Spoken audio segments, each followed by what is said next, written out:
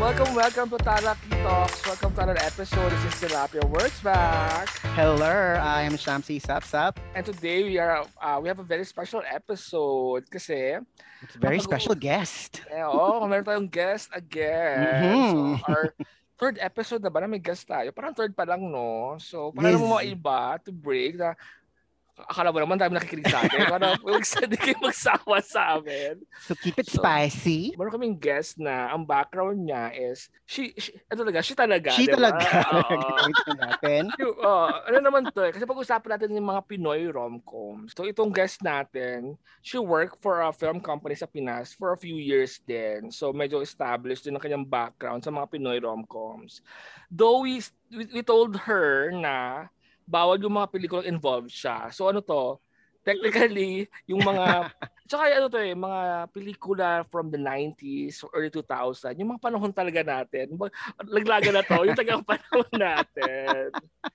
So let's welcome Tuna Turner. Hello, mga listeners. Alam ko, I heard last time parang nasa 2.7 million na ba? Yes! We wish, di ba? Level na meron na daw Luzon, Visayas, Mindanao, and then America, Japan. Correct, may mga chapters na. Oo, may mga fan clubs na raw. Grabe naman pala ito. So, Tuna Turner, bigyan muna kami ng gaano ka-importante sa iyong pelikula? Kasi paano ka napunta rin sa mundo ng pelikula? Konting lang, may maiksi lang ha, huwag mo sobrang habaan, girl. Haba episode natin. Para lang ma-establish natin yung background mo sa pelikula. Kung ba't kang guest din namin. So talagang movies ang aking unang trabaho after college. Mm-hmm. It was something na in-effort ko talaga at hinintay. So alam mo yun, like others are going to corporate already. I really wanted to do films. And then luckily enough, I got hired in one of the Philippines major film in one of the Philippines major film production outfits. So mahalaga siya kasi passion siya talaga. Like the reason why we're talking about this topic today is because mahal natin yung pelikula at kinalakihan natin siya. So although I stopped creating movies parang 4.5, 5 years after after college and then left the Philippines, pero ganun pa rin siya. Talagang soothing pa rin siya. Mahalaga pa rin siya. Tsaka kasi din, di ba, kaya din naman ito naisip, ang laki kasi yung factor ng Pinoy rom-com kasi parang sa pelikulang Pilipino, mas bumenta in the last 2 decades, mga Pinoy rom-coms talaga, mga pelikula ng mga John Lloyd Bea, John Lloyd Sara, or even ng mga panahon natin, yung mga Bujoy Levels, or Got to Believe na Rico. Correct, Rico Claudine. Yes, so balikan lang natin. Pero sa lang naman, Mars talaga. Mars talaga, go lang. Oo. Nasabi ko nga doon sa isang conversation natin, di ba? Yung rom-com na yan, kung titingnan mo yung movies ng Regal, ng Viva, ng Seiko before, straight up love stories Dear Heart, di ba? Or kung ano ba ng Dear Heart, ha? yun talaga yung template niya dati, I think. Tapos nung nauso na yung mga Regal babies na ganyan, wala ka pa rin namang totoong tatawagin mo na rom-com. Exactly. Pa rin. Kasi or nakapasok sila sa comedy like yung Love Boat. Tandaan yung movie. Ang isa lang sigurong parang ma-remember ko na rom-com talaga na nag-start siya na rom-com all throughout the film is rom-com is Tantananan, Tamis ng Unang Halik. Actually, hindi ko na maalala yung tamis na unang halikan. Sabihin ko yan, oo. Tina Parner and Chris Villanueva, yung humahaba yung leeg niya para silipan. Girl, ang luma ng mga love team na to, pang that's entertainment, girl. Hindi nga ako sure kung Tamis ng Unang Halik ang title or Pepe Pai Pai. Oo. Basta alam ko ang title niya Tamis ng Unang Halik. Parang yun na lang. Tapos after noon, straight up love story na, either dramatic. Tapos saka na lang, nung pumasok na lang sina Joyce Bernal, sina Cathy Garcia. Exactly. Ano lang talagang nag-rom-com. Well, kaya nga yung yung chikahan natin, marang late 90s, early 2000 na rin. Tsaka hindi natin, initially we want to be straight up Pinoy rom-coms, pero tayo individually, naghahanap tayong listahan natin, nahirapan tayo mag-Pinoy rom-coms lang na na very na tawag doon na pure na Pinoy rom-com. So very na to, open din sa romantic movies basically na tumatak sa atin. Naging part ng ating growing up stage kasi, and we said 3 each pero mukhang iba't ibang numbers natin. May kanya-kanya tayong numbers. So sino magsisimula na? Maglapagan na tayo ng mga pelikula. Huli na lang ako. Gusto ko muna naman to girl pa isa-isa. Kumbaga, okay, hindi naman sabay-sabay na ilapagan. So Shamsi, kung anong mauna, anong first na lapag mo? Anong unang barahang ilalapag mo? Unang contribution mo sa Pinoy rom-coms? At bakit? O sige. Well, magdi-disclaimer muna ako, no? Kasi, sa totoo lang, I'm not really a fan of the genre, both foreign and local. I guess by now, you guys know, I'm really more, alam mo yun, nerd. Yeah. So, yung mga panahon ng mga 90s to early 2000s, yun yung mga, yun yung semi-emo phase ko So, Kebs ka sa mga, mga pakilig. I know it's kind of embarrassing to admit, pero yun yung mga panahon na pakul ako So, I was more into comics. I was more into arcade games. Basta yung mga ganong tsena. So, and yung mga rom-coms, parang I always found them a bit too cheesy for my taste. But, yun, nung nagka-jowa ako who worked in media, yun, dun ako na-expose. And syempre, dun ko na-appreciate yung mga rom-coms, particularly mga Pinoy rom-coms. Alam mo yun, so I finally understood kung ano yung, alam mo yun, yung fantasy o yung escape na nakukuha mo sa mga movies na yun. So, ang haba nito, di ba? Pero when you mentioned na we're going to present our choices, so nung syempre napaisip ako, napaka-limited lang nung alam ko. Kasi, girls, sinasabi ko na sa inyo ngayon pa lang, puro mga Star Cinema yung mga choices ko. Kasi puro Star Cinema talaga. In recent memory, parang sila lang talaga nakaka-produce ng mga memorable rom-coms para sa akin . So, I'm really interested to, see yung mga choices ninyo at kung ano yung mga recommendations ninyo kasi I would love to watch them and appreciate them. Okay. So anyway, sige. Your first one. My first one. Ay wait, so yung mga runner-ups ko, Kasali-Kasalo. Juday, tas Ryan Agoncillo. Jose Javier Reyes. Gigi Reyes. Yeah. Kasama ka ba doon, girl? Oo. O syempre, bleep out na lang natin yun, di ba? Tsaka You Are the One, yung kay Samuel B. tsaka Tony Gonzaga. Support ka rin doon. No. Sobrang favorite ko yan kasi I know a lot of stories about You Are the One from the behind the scenes. Parang it's really, hindi naman controversial but important because Samuel B. then was coming from Close to You na naging super big hit yung pelikula but it's largely a John Lloyd Bea film. And then you have Tony Gonzaga. I think she was coming then from The Anothers with Vong Navarro, which is a comedy. So parang itong tandem na to, hindi siya ganun ka-proven. Tapos wala pa siyang, individually, wala pa silang nadalang pelikula on their own. And then, I know then na when this was produced at a very, very small budget. Parang, these are not the exact numbers, but for example, kung ang mga Close to You, mapoproduce mo yan ng 20 to 25 million. Ang You Are the One, I think, was produced mga 17 million, 16 million so, only. Mababa talaga. Pero, it reached over 100 million. I think naka 110 million, 105, 110 sa box office. Kaya sobrang ganda ng performance ng You Are the One. Kaya that's one of the movies na parang feeling ko underappreciated. Yeah. O, di ba? May insider info tayo. O, buti na lang Star Cinema lahat to, di ba? So, may input siya sa mga choices ko. Okay. So, anyways. So, yun ang runners-up mo. Di ba? Wala. Yes. Hindi pa naman top 3 mo. So, ay, bubbling up ko. Oo, muna tayo, mag-runners-up din muna ako. Kasi, ang runners-up ko naman ay... Kasi hindi pwede mawala to. Though, I mean, hindi ba siya top 3 ko. Pero yung Loves Kita, okay ka lang. ni Jenny Lopez si Neneng. I mean, gusto ko siya i-top 3 kasi may mga iconic din talagang moments dito eh. Ito yung kay Bujoy eh, di ba? Ito yung moments ni Bujoy. Pero kasi nga, kadal top 3 lang. Pero ano siya, for sure. Tapos, yung second ko naman na runner-up ay Basta't Kasama Kita ni Rory B. Quintos. This is the Dayanara Torres and Aga Mulak na yung prinsesa si ano. Kasi well, this is the Yari, alam mo yun, yung big deal na si Miss Universe nagsi sa Pinas para mag-artista. Alam mo yun, parang may gano'n na parang was part of that.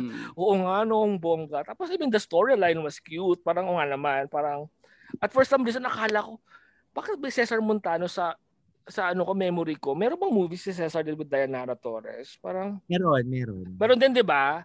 Yes. Parang may ganon. Pero yun nga, yung Basta't Kasama Kita, yung jeepney driver si Aga Mulak. Tapos yun nga, parang tumakas si... di ba? Gwapo-gwapo jeepney driver, di ba? Okay, girl, it's the fantasy of it. Tapos ayun nga, tapos yung tumakas ang prinsesa because she wants to get away from the whole royalty channeling.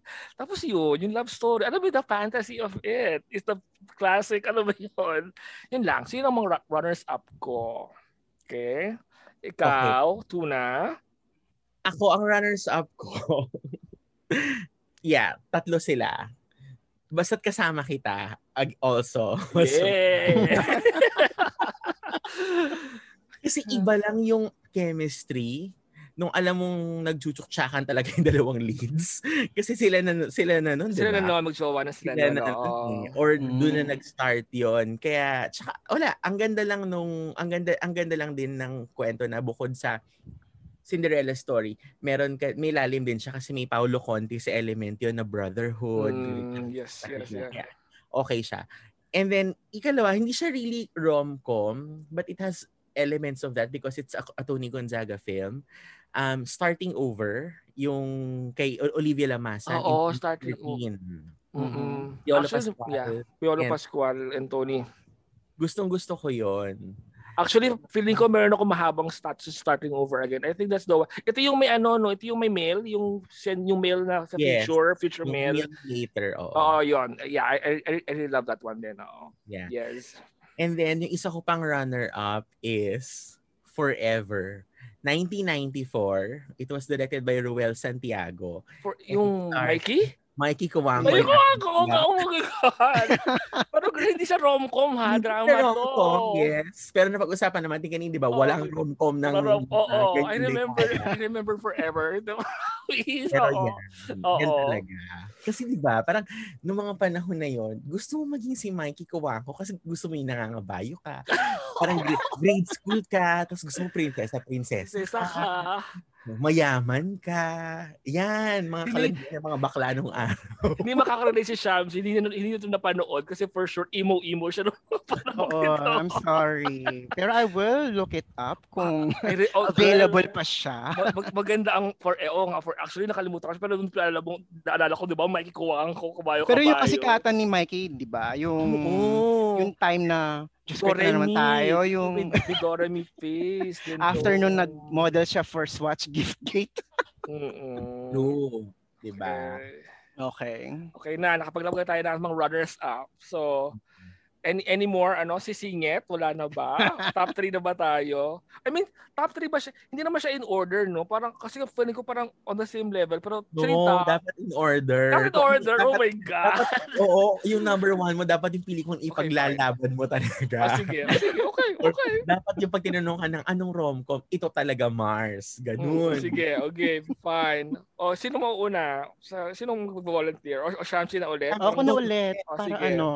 Your top 3. Okay. So yung third ko, My Amnesia Girl. Tony Gonzaga, John Lloyd. Tapos syempre, Kathy Garcia. Yeah, oo. Diba? And why? Sige. Well, actually, it's a super fun movie. Nung una pa lang, yung first scenes pa lang niya, ano ba role ni John Lloyd dito? Yung parang salesman ba siya sa multi-level marketing? Parang ganun yung tsena nun, di ba? So tapos yung binivisualize yung lines ni John Lloyd, yung paano yung dumaan na yung dawan mo, tapos nakayuko ka pala, or may pedicab na humarang, yung mga ganong tsena. Yeah. Tapos, anyway, yung premise, yung dun pa lang, parang sold na ako. Tapos, yung premise pa nung movie na yun pa, it's so cute, wherein kakasal sila dapat, yung character ni John Lloyd, tsaka ni Tony. Pero, nung sa araw ng kasal, bigla nagko-cold feet si John Lloyd. Right? Umurong siya. Tapos, after a few, I would say years, nakita ulit sila ni Tony. Pero this time si Tony, nagpanggap na meron siyang amnesia. Which is actually ang happy nung element na yon in a way. Kasi di ba, yung first half, they were selling it na nagka-amnesia talaga siya. Tapos parang halfway lang inamin na parang fake-fakean lang para siya dahil hindi niya alam kung paano siya magre-react. Kung di ba parang may ganung na hello, I mean, yun naman din ang shtick ni Tony Gonzaga's level of acting, di ba? Parang may ganung factor. Yung may raw, grounded sort, di ba? I think she was super funny. Especially yung mangyak-ngyak siya, you can really empathize with her struggle. Lalo yung partida, yung nagka-amnesia na ako pero masakit pa din. Parang may something to that effect na linya. Yung sa gazebo ba yan na scene? Correct. Oo, yung umuulan-ulan. Diba? I remember that too. True. Basta, naman ang sa akin lang naman, very straightforward naman kung ano yung elements of a rom-com Kailangan yung may time, alam mo yan, may time-tested trope or formula. Kahit sabihin natin formulaic, fine, Kebs, di ba? Ganun naman talaga yung rom-com In this case, parang may parang revenge, second chance chena That's what they're selling here. Tapos yung nga, obviously yung chemistry ng mga characters, yung quirky, lovable side characters, as usual, nandito si Joros, si Ketchup. Yung memorable lines, di ba dito nauso yung mga pick-up lines? Yung mga palitan ni Tony at saka ni John Lloyd. Yung bumenta sa akin yung yung para kang tae. Hindi kita kayang paglaruan. Saka di ba ito yung well, I think this many years after na ng One More Chance, ito talaga yung sobrang sikat si John Lloyd, di ba? Kaya kahit anong sabihin yung pagpapakita talaga ni John Lloyd, talagang bumibenta. Ang daming mga iconic, memorable scenes ng My Amnesia Girl. O, ikaw naman, Tuna, what's your first... ikaw muna, Pia, ako nga pala. Sige. Siya yung guest. Nga pala, ikaw ang guest. So, ang aking third choice, my top 3 ay... Actually, hindi ko sure itong first actually, ito lang ang Joyce Bernal entry ko. Kasi nga, nahirapan akong hindi, dalawa. Teka lang, tapos malistahan ko. Nagulahan ako, dalawa ang Joyce Bernal ko pala kasi hindi pwedeng isa lang. Kasi nga, kung hindi na taga-DDS si ate ngayon. Kasi mahal na mahal ko ang mga rom-coms ni ate nung mga pre-Duterte regime. Parang gano'n. Anyways, ang aking first na ipapasok na Joyce Bernal film ay Kailangan Ko Ikaw with Regina Velasquez and Robin Padilla. At Robin Padilla din before pre-DDS nito kasi aminin natin, ito yung talagang ang gwapo-gwapo ni Robin, yung pagka-bad boy niya din. Ito yung parang parang second coming bang tawag doon. Parang may di ba? Parang may rebirth. He was coming. That was the first movie he did right after ma-release siya sa bilanggo. Yun, oo. Tapos parang legal possession of firearms. Pas even bad boy yung image, pero malinis yung pagka-bad boy niya dito. Yung parang talagang may overhaul ng niya, parang personality din. At saka, although yes, it's a given na parang this is a take on the Notting Hill. Kasi parang after to na Notting Hill at very good yung kwento niya na parang sikat na pop star si Regine doon, din na singer din naman talaga siya, tapos na in love siya sa isang commoner. Pero I remember yung impact nito na parang even yung mga friends ko sa apartment namin, na mga straight ito ha, as in parang every weekend namin pinapanood sa piratang PCD kasi alam ko sa pelikulang ito. So I mean hanggang doon lang ako. I mean hindi ko na kailangan i-detail pa, pero this is one of the Joyce Bernal na parang, ay naku, ang galing-galing mo Joyce Bernal, yung mga pakilig moment, yung saka given naman yung chemistry din talaga ni Robin at saka ni Regine, at saka ito yung I remember na talagang ma-appreciate mo din yung acting ni Regine din dito na as a quirky actress, yung hindi lang, alam mo yon, yung hindi nagpapakaseryosong artista, alam mo yon, yung parang lang siya, let go lang, parang game, laban lang, ang happy. I think it's important for us to talk about Joyce Bernal then and how she kinda hindi naman nag-template, but parang ganon. Kung paano niya tinemplate yung buong rom-com genre. Oo. Kasi parang before her, you have si Direk Jerry Lopez Sineneng, may na, who did things like that. I know si Direk Wenderamas, the late Wenderamas also did mga love story. Pero again nga, yun nga yung problema natin earlier, di ba? They are love stories na minsan either light or minsan talagang straight up love story. Pero hindi siya talaga totoong romantic comedy kasi parang ang weak ng comedy dun sa movies na yon. Although they are good movies. When Joyce Bernal came kasi, parang ang galing kasi na yung sensibility ni Direk Joyce, kaya niya mag-comedy. That's why nagawa niya yung The Anothers, nagawa niya yung Buba, right? Yes, walang exactly buba, yeah. Oo, and yet kaya rin niya mag-tell ng love story at napag-mix niya yung dalawang yun. I think what she did was when she started directing these films, kita mo talaga yung fun and comedy element na which defines a rom-com. Hindi na lang siya light romance kasi ganoon mo i-qualify yung iba romance na hindi talaga lumalalim ang drama, kaya mong sabayan na hindi dramatic yung effect sa iyo. Pero hindi pa rin siya comedy kasi walang big laughter moments or like yung giddy moments. Yun ang perfect ni Joyce Bernal. And then nung dumating si Cathy Garcia Molina, it became a totally different brand din. Kasi iba yung hugot. Iba yung hugot ni Cathy. Well, inside story is because Cathy is trained under Direk Olive Lamasan. Si Direk Olive, pag nag-direct yan, pag nakita ka sa shot, kahit na nandun ka sa 7th floor, sa background building, na nagpapagpag ka lang ng basahan on your porch, meron kang motivation. May reason. Ganon siya kapulido as a director na lahat kayo, hindi kayo yung tipong watermelon. Kasi malayo ka naman, di ba? Kasi malayo ka naman. Saka ang daming, kung panonoorin yung kwento ni Cathy Garcia Molina, daming characters, laging maraming solid yung pamilya, solid yung mga kaibigan. They really push the story kasi parang ganon si Inang ganon yung importance ng character development kay Inang kay Direk Olive kasi nga screenwriter siya. At yun ang namana ni Cathy. Kaya nung pumasok siya, alam mong may sariling brand ng rom-com si Cathy Garcia Molina na iba kay Joyce Bernal. And I think these are the two directors who really siguro pwede kong sabihin that defined the genre. And then, tinutuloy na lang ngayon ni Antoinette Hadaone, So, I think it's important. Ako naman, your third. Tay kasi, yung third ko. Ang daya. Certified. Guess ka naman. Yes ako, pumayag ka.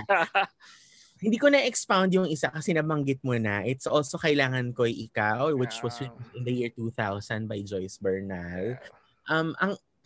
One thing that I wanna comment on this film is I think, binanggit mo kanina is very important na parang bad boy na malinis si Robin. It was actually, from what I heard, it was meant to be that way. Strategic siya. Kasi Robin is coming from super bad boy na mga movies, tapos personally tarnished yung character niya, yung celebrity packaging niya, So it was really, I think it took them a while as well to trust. I mean, it took a while for Viva to convince Robin to do the movie. Pero dahil nga magkaibigan talaga si Joyce Bernal at si Robin na kahit pa nung nasa bilanggo si Robin, he trusted her. Pero from what I heard, it was really strategic na ang unang pelikula ni Robin paglabas ng kulungan is not an action film. But we have to rehabilitate his image. Kaya kung tingnan mo si Robin nun, di ba, super fit. Super white shirt. Lagi siya. Clean. Lagi na maayos ang buhok. Hindi pinapawisan, masarap dilaan. So it was very strategic for kaya nag-work din yung film na yon. Ang katay niyan for me is Got to Believe. Olivia Masan. Rico yan. Oo. Ito namang film na to, from what I heard din, is sobrang matagal nilang ginawa. It took them a while to finish the movie. Tapos from what I know, kasi si Olivia Lamasan, di ba, si Inang, Maalaala Mo Kaya, Madrasta, talagang dramatic films. Yung first foray niya na parang marunong bang mag-comedy si Inang. Syempre, it's still not a straight up comedy, pero nakita mo na meron at maganda. Kaya magandang lumabas. And again, like what I said earlier, Olivia Lamasan, lahat ng supporting characters yan may develop. Kaya favorite ko rin talaga naging yung Got to Believe. Tsaka iba lang talaga yung Rico yan and Claudine Barreto. Totoo naman, yes. Actually, iba yung Rico yan. Kasi Rico Juday mo siya, okay na okay ako. Rico Claudine mo siya, okay na okay ako. Sayang, no? Anyways. Kasi diba, parang yung level lang niya ni Rico yan, no? Yung level of celebrity niya that time, especially sa mga sa atin that time. Even nung gimmick days, diba? Talagang Rico yung talaga yung nangunguna sa lahat. Kasi yung charisma na Chinoy na I think sinabi rin naman ni Lolo yata ito, or baka insider info lang. Hindi ko alam. Narinig ko to at some point in my showbiz career na if Rico did not die, he would not have been there. Oo, kasi walang ibang matatabunan ng karir niya, kumbaga. Oo. Had Rico yan lived. Anyways, sumulangit na Ganun eh. Okay, second choice na. Shamsi? Syempre, A Very Special Love. John Lloyd ulit, tsaka si of course, this time si Sarah G. Sobrang iconic. Lyda Magtalas, di ba? Miggy Montenegro. Miggy, yes. Miggy. Di ba? Oo. Siyempre, yung typical na di ba? Yung Cinderella type na love story, si kind-hearted ordinary girl na in love kay or parang sobrang disillusion kay kay mata pobre rich guy. Diba? Ito yung nila, ito yung first team up nila, no? Tama ba ako? Yeah, that was the first. Kaya rin bumenta to eh. I mean, I feel like merong attempt na may risk factor to test this tandem, and it worked in a way kasi it was a big hit. Yeah. Sobra. And at least para sa akin, mas tumatak sa akin to kasi parang lumabas to after yun yung time na kapapalabas lang ng Devil Wears Prada, tapos ito yung kasikatan ni yung Ugly Betty ni America Ferrera. Di ba magazine yung parang alam niyo publication background nito eh. 'Di ba? Tapos yun yung sinabi ni Tuna earlier, yung mga memorable lines, especially yung sa mga side characters. Yes. I think more than yung mga syempre yung Sundance, si Sarah, yung alam mo yun, yung lock the door yung kay John Lloyd at saka yung pinapaalis pala siya sa office. Pero one of the best lines that stuck with me is yung palitan ni Sarah at saka ni Irma Aldawan, yung nanay niya, 'di ba? Yung huwag ka masyadong umasa, 'di ba? Yung dapat pag nagmahal, dapat gising ka, dilat ang parehong mata. Yung basta yung mga ganung chika. Nakaka-relate ka ba? Nakaka-relate ka? Di ba, si Irma Aldawan naman, di ba, pag sabi character actress, di ba, pagdating sa mga ganyang mga linya, very effective si ate. Kaya yun, so it's really, although medyo recent compared sa mga choices ninyo, pero yun talaga, it's really one of those movies na tumatak talaga sa akin. Kasi ako wala akong sinamang Sarah J movies talaga kasi top 3 tapos diba ako yung suggest ng mga 90s or luma. So I stuck to the mga luma. So ang second ko naman ay another Joyce Bernal film. At ito ang Sige, kasi ito teka lang, kasi sabi ko lang kasi ito ang quintessential Joyce Bernal rom-com para sa akin. So sana tama tayo. Sana na same page tayo. Sige, hulaan mo. Yeah, there with you. Fuck you ka!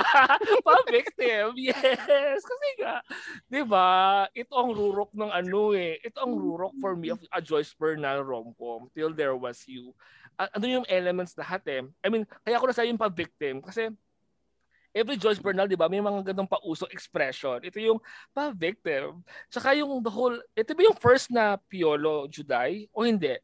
Parang itong first eh. Kasi I know meron pang isa. I think yan yung first. Ito yung first, di ba? Kasi alam ko meron pang isa, yung sa Baguio si Piolo, taga Baguio si Piolo. Pero ito yung... Tagal pa yun. After niya, nagkaroon pa ng yung ghost yung nasa architectural firm sila. Oo. Pero ito yung may picture si Juday sa napagkamala ni Pipa, yung anak na nanay niya, yung picture ni Juday. Tapos nakita niya all of a sudden si Juday. Tapos tinatawag na nanay. So nagpanggap si Juday na nanay nung anak ni Piolo. Tapos ito yung ito yung my favorites, yung sa duyan, yung nakahubad si Piolo. Tapos kumakain si Juday ng kanin. Tapos yung inuulam niya yung abs ni Piolo na sito. I mean, ang daming elements din. Tapos ito yung kay Matet din. I love Matet here as the best friend. Feeling ko ito kayo nagsimula nung yung may best friend sidekick. I know. Hindi ba? No, I would like to disagree kasi syempre girl, okay lang. Alam ng buong showbiz land to na the national best friend is Nikki Valdez. Ay, oo nga. Nagsimula ang mga best friend. Panahon pa ni na yung mga unang Claudine. Saka sorry, Till There Was You is the third Piolo Juday film. The first was Kahit Isang Saglit in 2000. Kasi yung mga drama-drama yon, di ba? And then Bakit Dito Tohanin in 2001. Which is also drama-drama din. Ito yung talagang light lang to, girl. No. Bakit Dito Tohanin is already a romantic comedy na rin siya. Pero sa akin ito. Yung totoong swak na swak. Tsaka ito yung benta lahat. Basta, as in benta sa akin to. Ito ang aking ultimate Joyce Bernal rom-com. Ito yung taga parang on the top. Yun lang. Oh my God. Siyempre, goes without saying, tie din yung number 2 ko. Ang daya, fine. But the thing is, Till There Was You din naman yung isa. So, hindi ko na, pareho talaga tayo, I think, ng sensibility. The other one, for me, which I have a feeling is your number 1, but katay lang siya sa number 2 ko is... Hindi mo na ako magre-react. Sige, 1993. Teka lang. Jose Javier Reyes. Yung inamahal. Yes. Kasi sabihin ko na yes, that's my number 1. I-explain ko later kung bakit. Ako number 2 ko siya. Well, number 2 ko siya. I'm friends with Direct Joey. Tas I also have I heard a lot of stories about this working with him through the years. Tapos wala, sobrang lang, simple, ang ganda ng latag ng kwento, ang linaw ng conflict, ang linaw, lahat ng elements. Well, hindi siya talaga totoong romantic comedy. I would call it a light romance, pero nandun kasi yung elements ng romantic comedy kasi kitang-kita mo yung differences ng family, nung comic. May friction. Oo, comic na nung naghapunan, sinong Ninong at Ninang. Yes, alam mo, brusko yung mga brothers ni Aiko. Sobrang nandun lahat ng ng elements that will bring out the comedy itself. Diba? Tapos, ang ganda lang ni Aiko Melendez dito. At ang pogi lang ni Agang Mulak talaga. Talaga lang. Oo. Nainis ako. Diba? You know me too well. Nakakainis. Oo, ito talaga. Siyempre ako nag-invite sa'yo, di ba? Saka alam mo na madaling tandaan yung pelikula, and for our generation then, who really did not, hindi naman siya totoong Romeo and Juliet, but it has elements of that. Wala. Kinapitan mo yung movie. Kasi kilig eh. Talagang perfect yung kilig eh.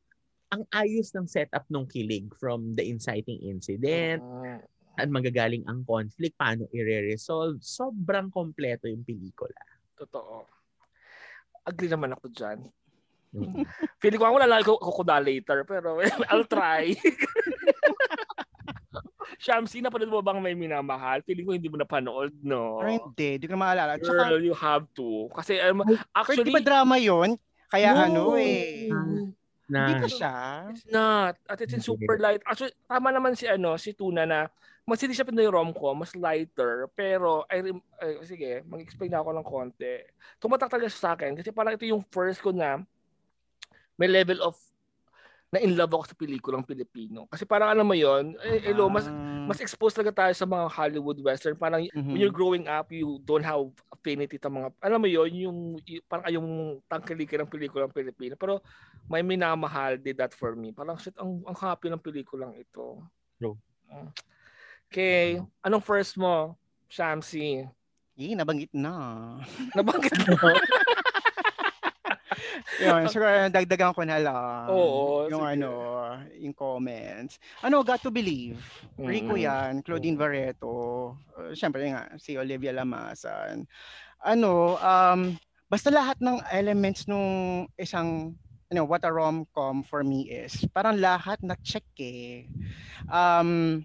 At saka dito talaga ako parang simula nang napanood ko yung movie na to, doon ko talaga napansin kung ano yung tatak na Star Cinema. So, sige, so enumerate natin, no? So, syempre, yun nga yung usual trope na love-hate relationship, tapos nagka-developan in the end, tapos yung si guy, ayaw sa commitment, tapos nung naman si girl, sobrang independent, pero hopeless romantic. Dito nag-umpisa yung mga background ng mga characters sa sobrang, it's not the usual ng mga panahong yon. Like example, itong si Claudine, di ba?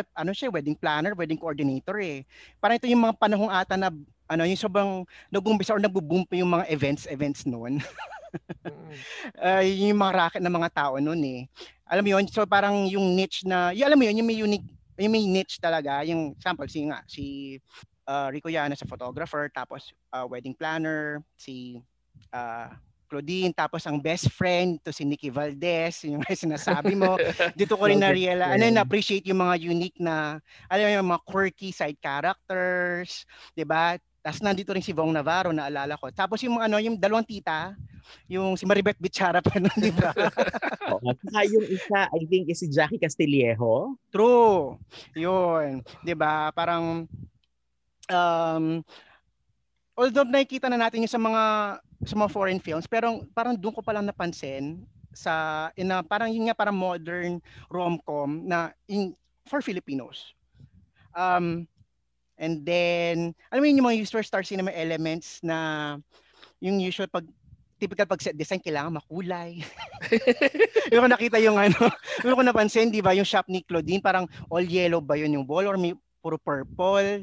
Tapos yung mga color choices sa wardrobe ni Nikki Valdez, parang kakaiba sa mga panahong yun. Yung mga kortina na mga kulay na very vibrant yung prints. And at the same time, parang very modern lang yung take sa sa relationships, at least sa straight relationships. Yung linyahan na English, tapos very astute yung observations pagdating sa yung perception ng or yung role ng isang man and woman sa isang relasyon. So I guess yun nga, what makes elements ng of a good rom-com movie, I think na-check lahat. And of course, 'di ba, parang months after yun namatay nga si Rico Yan after na-release na movie na to. So parang alam niyo, parang na-immortalize din eh. Kaya mas feeling ko talaga mas tumatak sa mga tao. Nila ulit sa theaters. Correct. Di ba? Kaya mas tumagal siya sa takilya. Oo, tagal-tagal niya. Kaya mas yun nga, parang di ba yun yung premise na gone too soon kay Rico Yan. Kaya I think mas napamahal sa mga tao yung movie na to. Okay, ako naman, hindi ko na, nabanggit na ang top 1 ko. Yun nga, may minamahal, Joey Reyes. I mean, wala na ako i-expound pa. Nasabi mo na lahat, girl.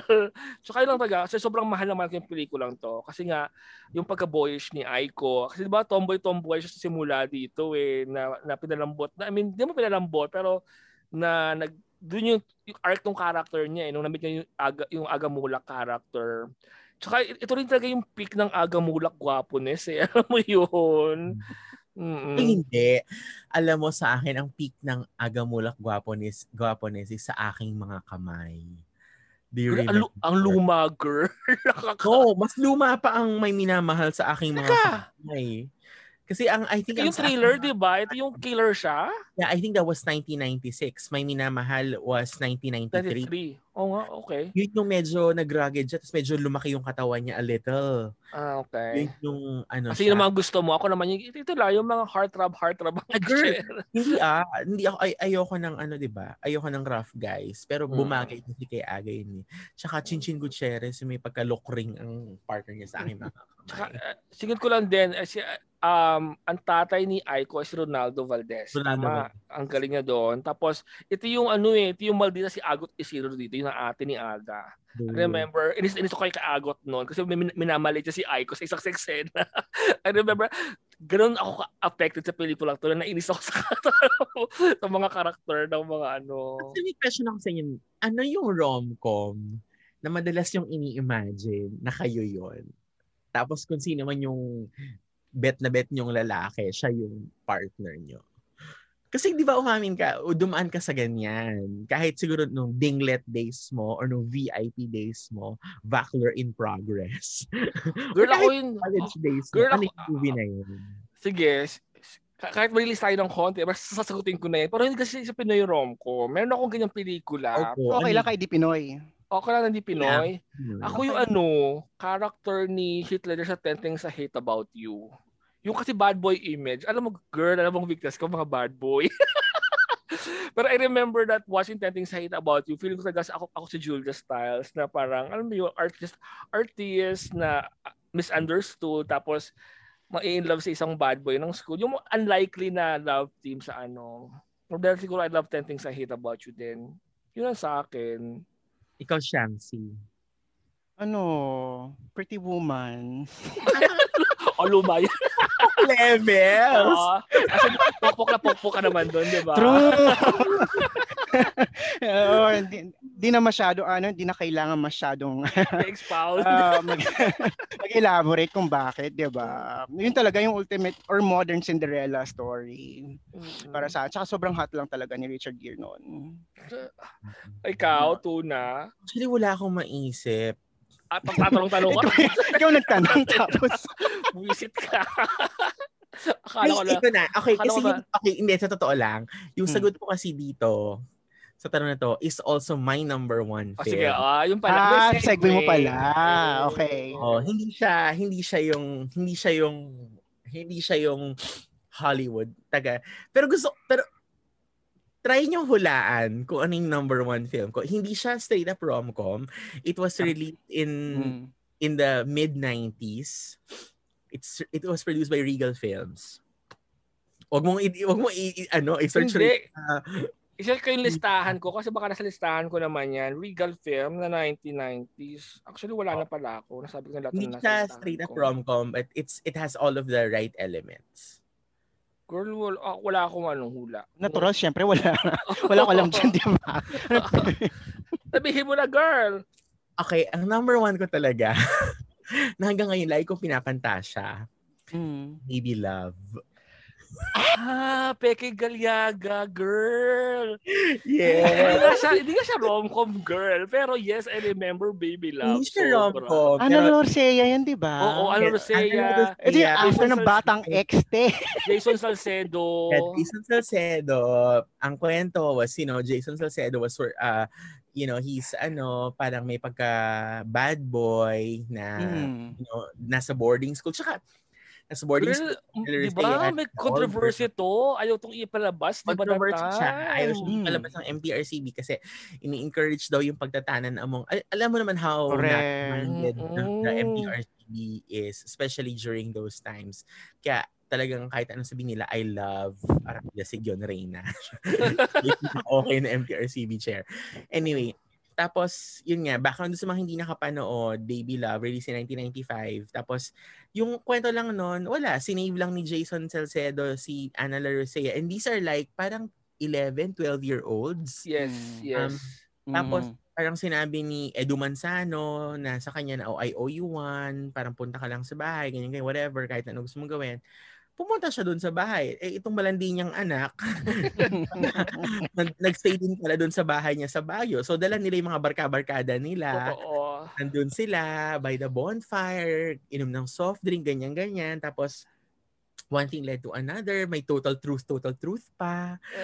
Magbawa ka na magsabi ng total truth about love, ganyan-ganyan.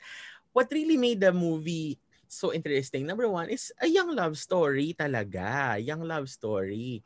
Tapos ang ganda din ng feel ng movie kasi meron siyang dramatic parts. Pero ang dami niyang lightness na romcom siya for me.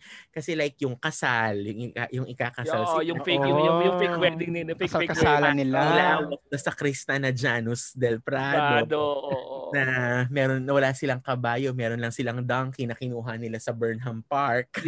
You know, so all of those may pagka-romcom din siya for me. May ganong lightness. Tsaka, kasi parang na-miss ko yung ganong klase ng pelikula na Dumi Dear Heart na mayaman sila. Dear Heart talaga ang Pegboard girl, no? Hindi naman. Pero kasi, mayaman sila, unapologetic, mayaman itong mga characters na to. Hindi ko kailangan na laging hilahod sa hirap yung isang na, na ang lagi niyang choice ay pamilya niya or yung lalaki na gusto niya or yung trabaho niya or yung career niya. Ito talaga, love story. As in the beauty of love at its most innocent. No? Yeah. Parang, tsaka mayaman yung milieu, namimiss mo yung ganun eh. At yun, every time, sobrang grabing impact ng movie na to sa akin na ngayon, minsan, alam mo yun, syempre hindi na ngayon na I'm with someone, pero during those times, na pag single ka, nare-remember mo, bumabalik talaga yung kilig eh, yung gusto mo. Or if you met a new guy, nai-imagine mo parang, siya yun, tapos ako si Ana Laros. Siya. Tapos makukulong kami sa closet, sa closet sa ilalim ng stairs. Tapos mga friends namin hinihintay kung magkikiss kami o hindi. Tapos sasabihin total truth, how do you feel for me? Ganun! Landila. Saka sorry, last na lang, ang ganda ng references niya sa literature. Matalino na nagsulat. Well, kasi, Direk Peke and Direk Lori, they're very smart directors and writers din naman. Yung literature, kasi di ba parang may literature class si Ana Larisea, si Tess Michelena was the teacher, kino-quote niya si Shakespeare, may sarili siyang interpretation of what Romeo and Juliet really was. Sobrang, natalinuhan ako sa kanya for a love story na ang characters mo is 10, 12-year-olds. Sobrang ganda niya for me. Yun nga, happy. I remember Baby Love, in all fairness. Yun lang. May last question ako for you guys though. Majority of the directors kasi that we mentioned, or majority of the films na na-mention natin were either directed by Cathy Garcia Molina or Olivia Lamasan. Joyce Bernal. I mean, si Direk Joey Reyes, I would not include him in the group anymore kasi parang he's really like aside from my minamahal and kasal-kasali. You know what? I think pwede natin isa si Direk Joey kasi gumagawa rin naman siya na marami rin siya nagawang rom-com. But of all of these, sino yung director na pinakagusto nyo? Their politics aside. Their politics aside. It doesn't mean na number one yung movie niya, yun na yung gusto mo. I think yung body of work or yung overall style when it comes to rom-com. Ako talaga is Joyce Bernal kasi talagang for me, I mean, and not saying na Cathy Garcia Molina or Olivia Masan are less, parang they have a less, ang sa akin for my personal taste, mas benta sa akin yung gawang Joyce Bernal, yung timpla ng comedy elements, yung humor for a rom-com. Pero yun. Ako, my vote will be Joyce Bernal. Ikaw sa akin naman, Cathy Garcia Molina.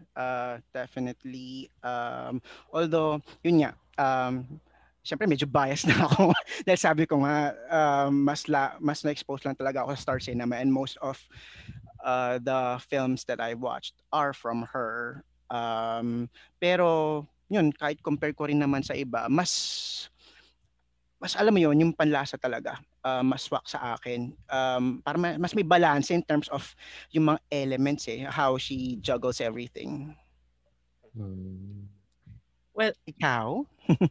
I worked with all three of them extensively. I would even say na the highest grossing films I worked on, they were like directed by these three directors.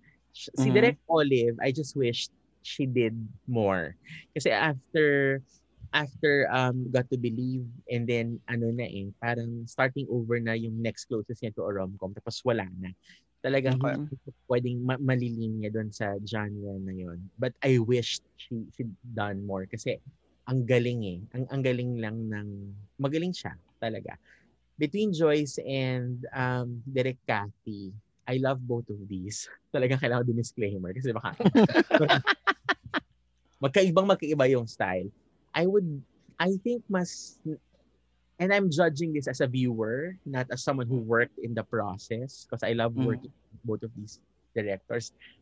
Mas gusto ko yung naiiwang feeling ng pelikula ni Cathy Garcia. Feeling ko kasi mas nahihima yung characters.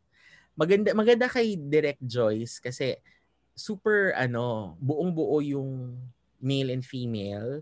Madaling fun, madaling sundan, ganyan. Ang gusto ko naman kay Direk Cathy, you get something extra kasi laging maganda yung character development ng rest of the characters, which makes you appreciate the film a little bit more.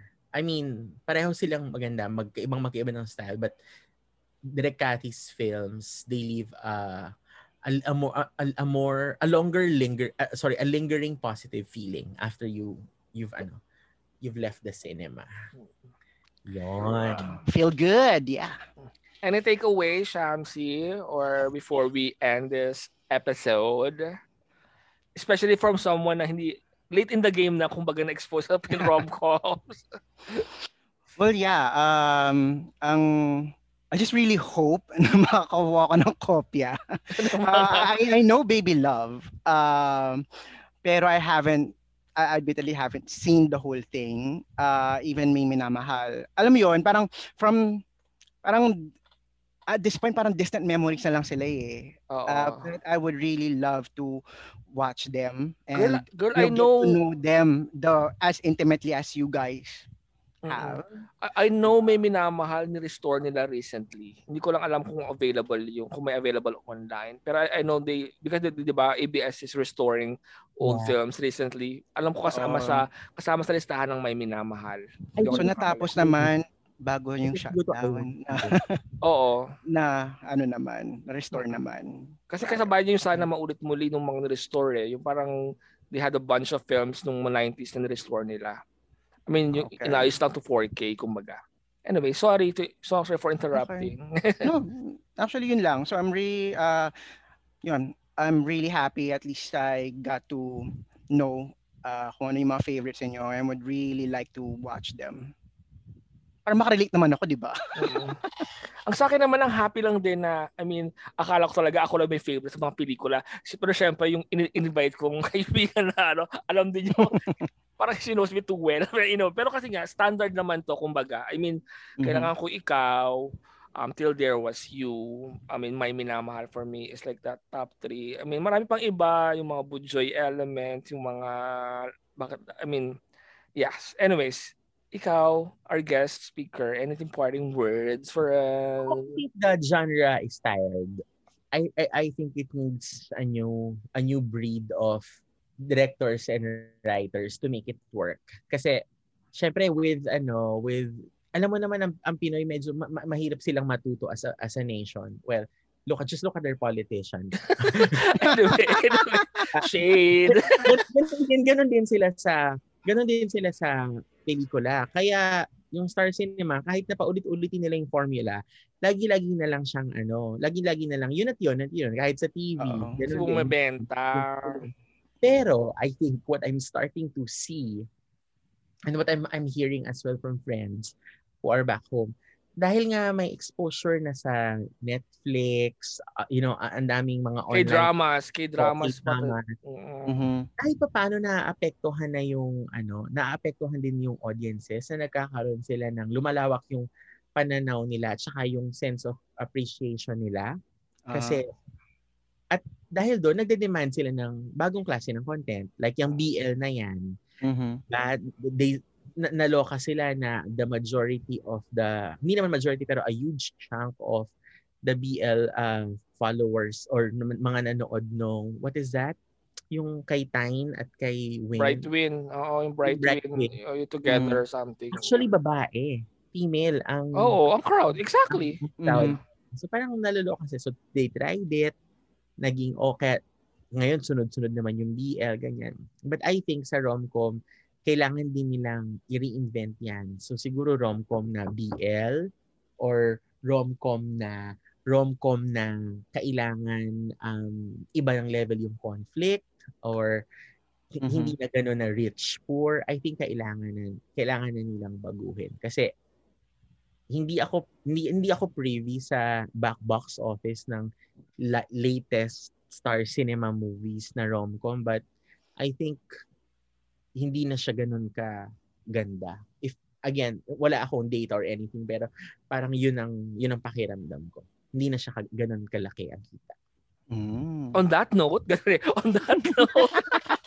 on a very somber note,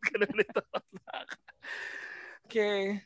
Pero aminin natin na parang it's a big chunk of our parang viewing experience at development as a viewer, as a movie lover, na talagang ito yung mga classic rom-coms. So thank you, Tuna, for joining us on this episode. We really appreciate your insight. Thank you, Hamsi. Thank you, Tilapia. And I hope to be invited again next time when we discuss mga kalandian naman. Oo. Siyempre, gawin natin yan. Huwag kang mag-alala.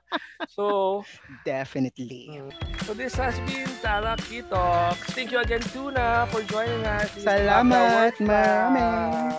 Okay, I am Shamsi Sapsap. Bye!